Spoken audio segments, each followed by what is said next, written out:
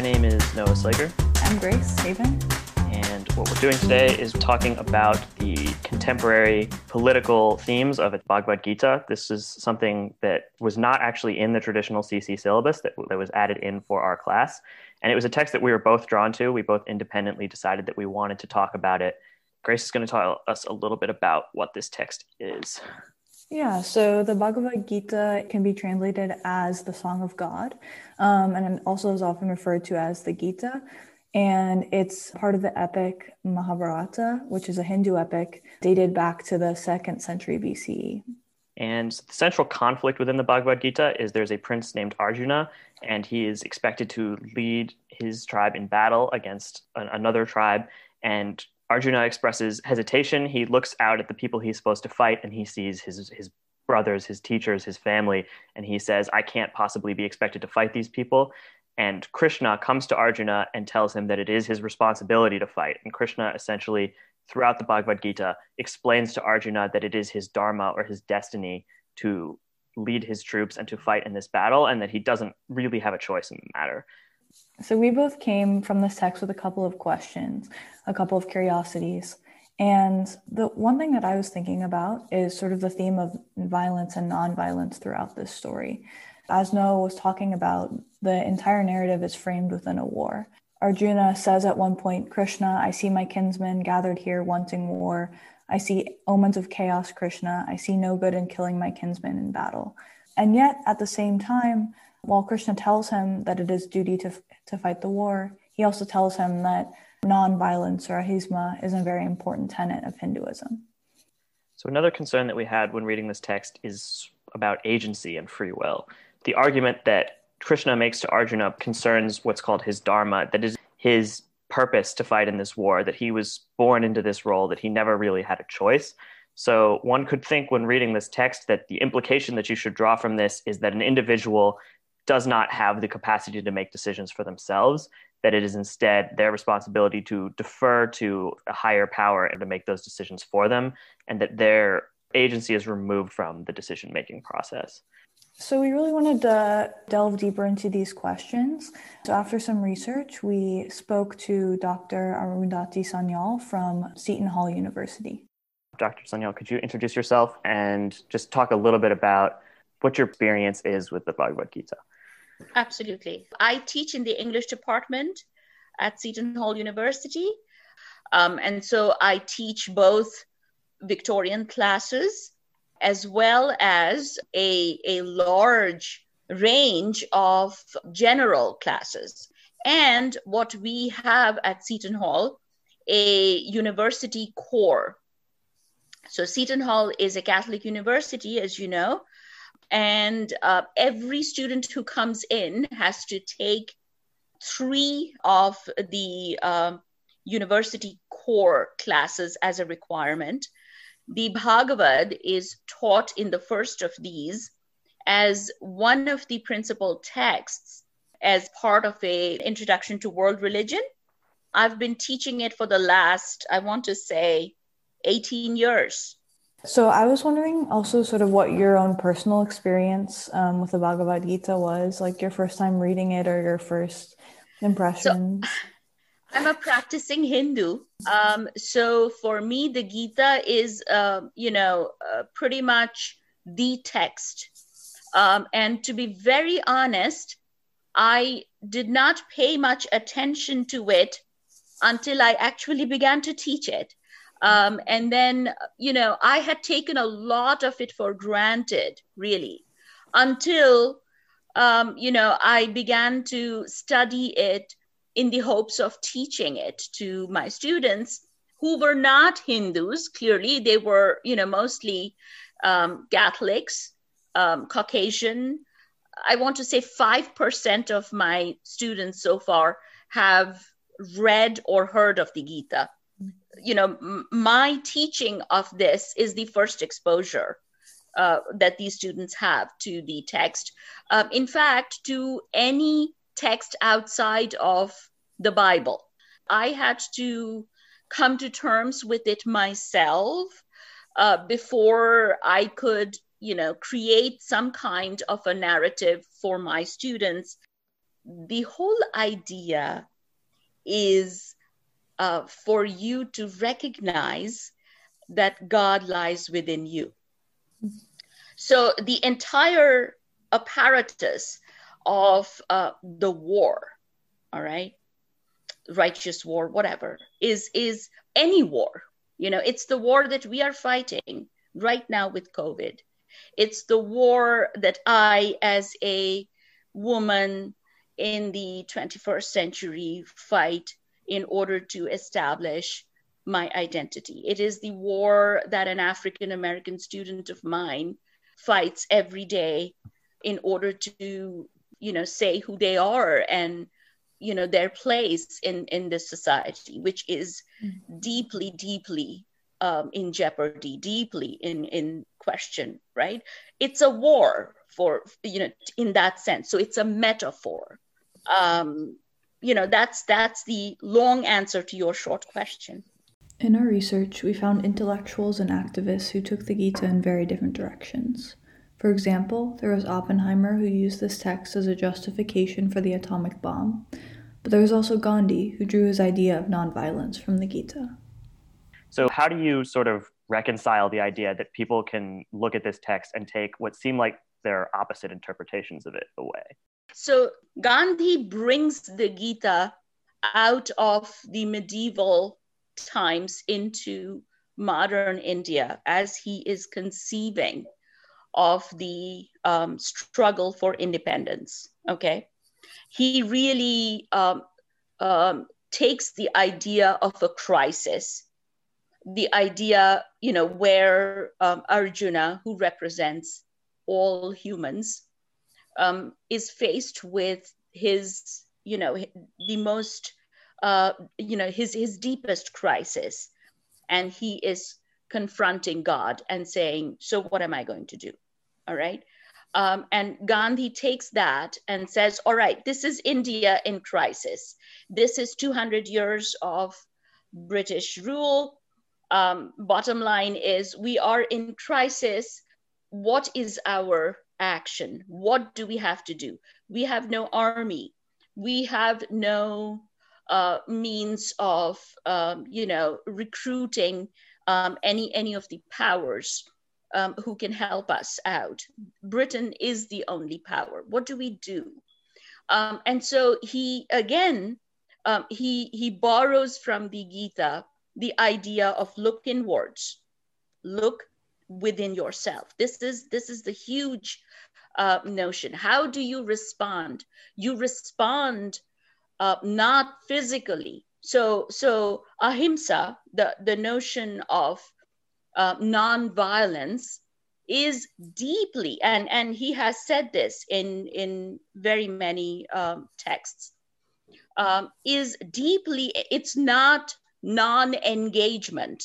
It is absolute, active, powerful engagement, except you are desisting, you are not physically responding. There is no immediate reaction. There is no immediate result. What happens when someone hits me and I hit back? There is an immediate pleasure that I find in striking back. I am denying that pleasure to myself, all right? Because I'm saying there's a deeper reason why I have acted without reacting. So this idea, he borrows, lock, stock, barrel from the Gita. He has been vilified in present day India as someone who was weak, who gave in to the British, who appeased rather than, stand up to the British. He appeased, the British powers. Wrong. He provided a kind of, an inner, a rationale for an inner strength, which he drew from the idea of the Gita, from the concept of ahimsa, or the concept of karma in Gita. So there's a quote from Gandhi that I pulled where he says, "He who has voluntarily made himself God's prisoner does nothing himself. His body mechanically acts. The doer is God, not he. He has reduced himself to nothingness." How do you feel about the idea that this text is sort of about like reducing an individual's agency in their own decisions? Actually, it is engaging the agency. I want to say, common people who, who did not, who had no sophisticated education, they understood this as a way for them to, this incredible discipline that you need in the face of repression, crass physical repression, all kinds of, authoritarian, the whole apparatus of the British colonial, authority, to be able to stand up because they understood that they were, instead of losing agency, they were actually taking control of their lives. They were taking control of their destiny. So I would say that this giving up of self is really taking control of this. There is a different kind of volition that you accept when you give up this, quote unquote agency. So, people, this resulted, and I want to be very specific. I'm kind of taking Indian history post Gandhi now. This resulted in, in a large scale revision of Indian society, Indian indigenous society, the ability to look at themselves and say, this is who I am. So women's education, minority education, the ability to seek, the ability to voice, India was deeply caste-ridden at this moment, and the ability to stand up and say, this is something that we as an individual, not, in my caste-based identity, but as an individual, I can stand up and say, the Gita is for me. The teachings of Krishna are for me. It doesn't matter if I am, quote unquote, an untouchable, a Dalit, or whatever. So I want to say that deeply, this resulted in agency. That's contradictory, but it kind of gave agency.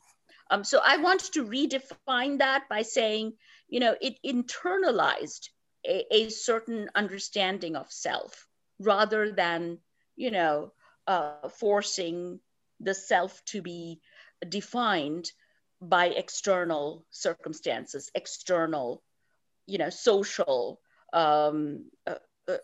communal circumstances. Finally, I asked Dr. Sanyal how the Gita could be understood by someone who isn't spiritual or religious. She noted that when it was originally written in the Vedic times, life could not be conceptualized without the understanding of a larger spiritual being. However, then she said that the Gita talks about action in ways that are not necessarily specified in religious terms. The Gita curiously frees us from any specific ism because it allows us to, to look at the self in a very dispassionate, objective way, and in a non-judgmental way. And it really frees us from, those accoutrements which we have added on to our material existence. And among them could be, ritualized religion or, caste, class, whatever. It really frees us, I think, from those, add-ons. To that end, I think it speaks to an agnostic or even someone who's atheist.